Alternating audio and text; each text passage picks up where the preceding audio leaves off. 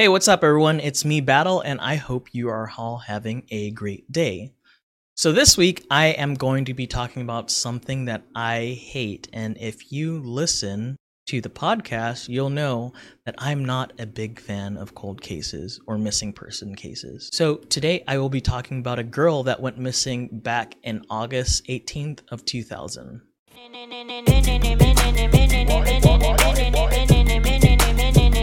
First of all,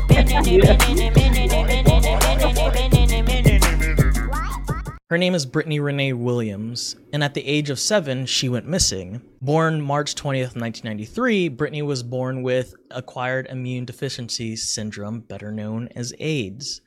Now, I know you're wondering, how could someone so young be diagnosed with AIDS? Well, that's because about 3 months before she was actually born, her mom contracted the disease. So growing up, it was pretty rough for Brittany, and 3 years after Brittany was born, her mother died due to the disease.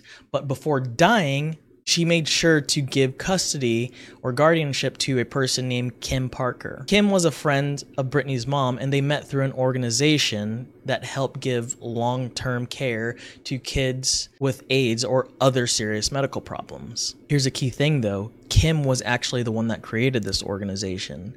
And according to the charlieproject.org, Kim actually would live off the donations that was supposed to be given to the organization to help the children. Not only that, she was also living off of the benefits of these children because, you guessed it, you heard me say children. She was not just taking care of Brittany, she was taking care of other children, but she was using like their Social Security and Medicaid, which is pretty shitty if you ask me, but I don't know. It was actually said that the house that Kim had these children was disgusting and riddled with bugs and things like that. Not only that, people said that they've seen her be abusive to the kids, specifically Brittany. The house was in such bad conditions that at the time of Brittany's disappearance, her hair was pretty much shaved off because there was a lice infestation at the house. So yeah, it was a pretty shitty environment. So think about it, having to be born with a very serious disease to a single parent and then lose that single parent and then move into a shitty home. Brittany was never given a chance to succeed. So for 4 years, Brittany actually lived in impoverished conditions while this caretaker was actually pretty much living off of these kids, like fucking flexing off of these kids' money. And yeah, it was supposed to go to the kids, but guess what? It wasn't. And the last time anyone ever saw Brittany was in August of 2000. But before going missing, Brittany actually was almost put in her half-sister's home, who was an adult at the time, but ended up not going because her sister was like, it's too difficult to take care of Brittany because she has all these treatments that she has to do, but she wanted to stay in contact with her.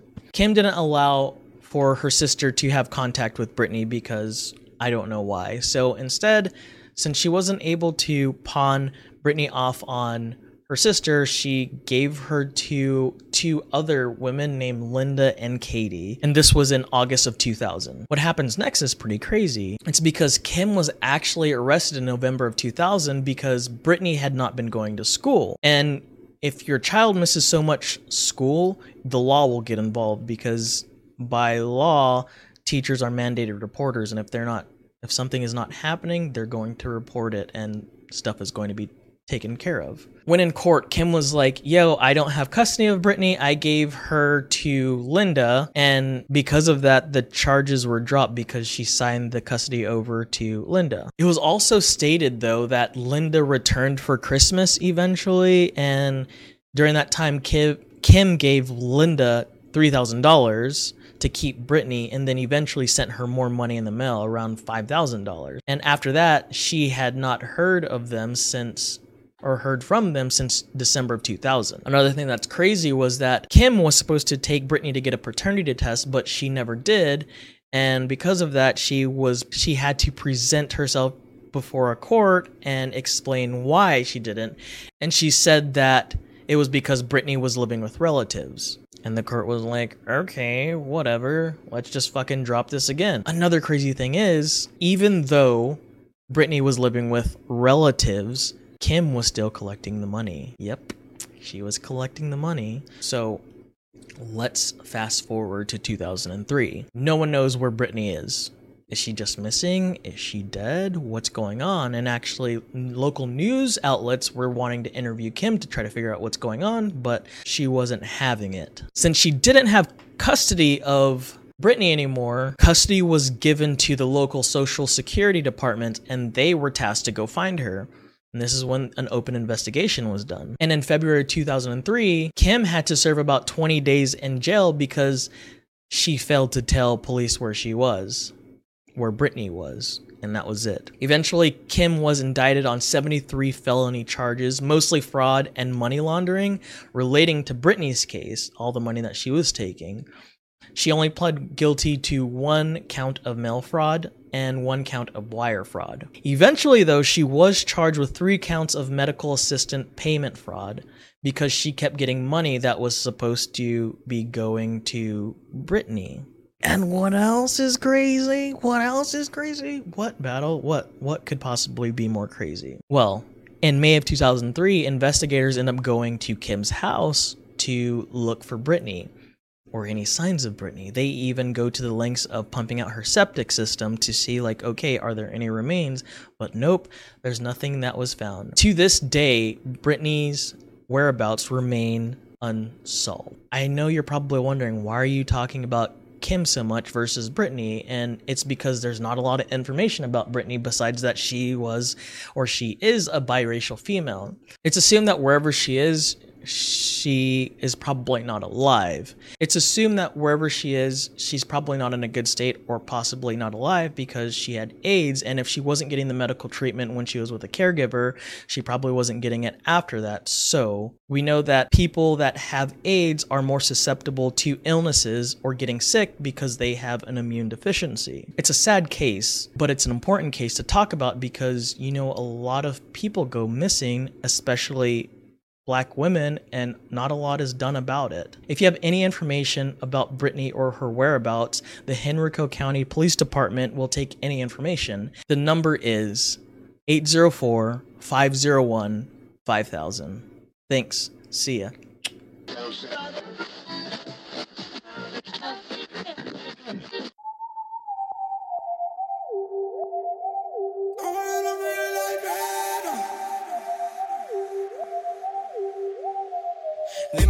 Dime lo que tú quieres de mi coqueta. Sé lo que te gusta es salir y se suelta. Cuando baila reggaetón pa' mí que muñeca. Me gusta salir y seducir.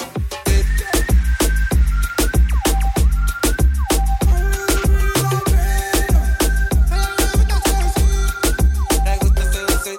Dime lo que tú quieres de mi coqueta. Sé lo que te gusta es salir y se suelta. Cuando baila reggaetón pa' mí que muñeca. Me gusta salir y seducir. Dale chiquitita, dame más. Qué bonita que te quiere controlar. Ella dice que me quiere controlar. Nosotros los vamos a develar más. Dime, ¿cómo tú te quieres venir más? Dime, ¿cómo los vamos a conocer más? Dime, no te quiero solo ver, quiero compartirte. Quiero que te vean y te siguen. Soy un bandolero, gusto o era una coqueta. Dime cómo suena la pobreza. Sé que tú supiste que tú fuiste la coqueta.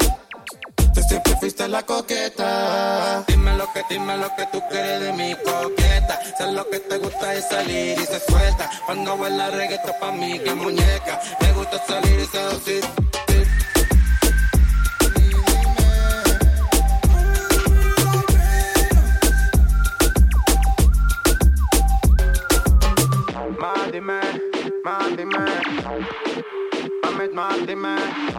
Dime.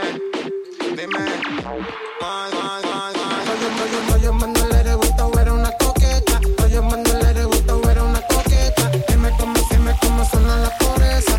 Tú siempre fuiste la coqueta. Dime lo que tú quieres de mi coqueta. Sé lo que te gusta es salir y se suelta. Cuando baila reggaetón pa' mí que muñeca. Le gusta salir y seducir.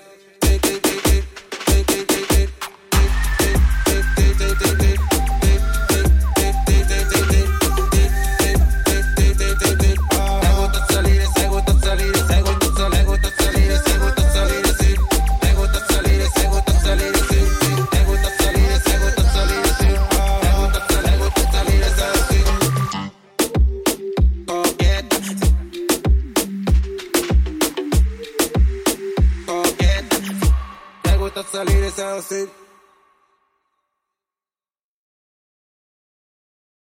If you're a woman over 40 dealing with hot flashes, insomnia, brain fog, moodiness, or weight gain, you don't have to accept it as just another part of aging. The experts at MIDI Health know all these symptoms can be connected to the hormonal changes of menopause. And MIDI can help with safe, effective, FDA-approved solutions covered by insurance. 91% of MIDI patients get relief from symptoms within just 2 months. Book your virtual visit today at joinmidi.com.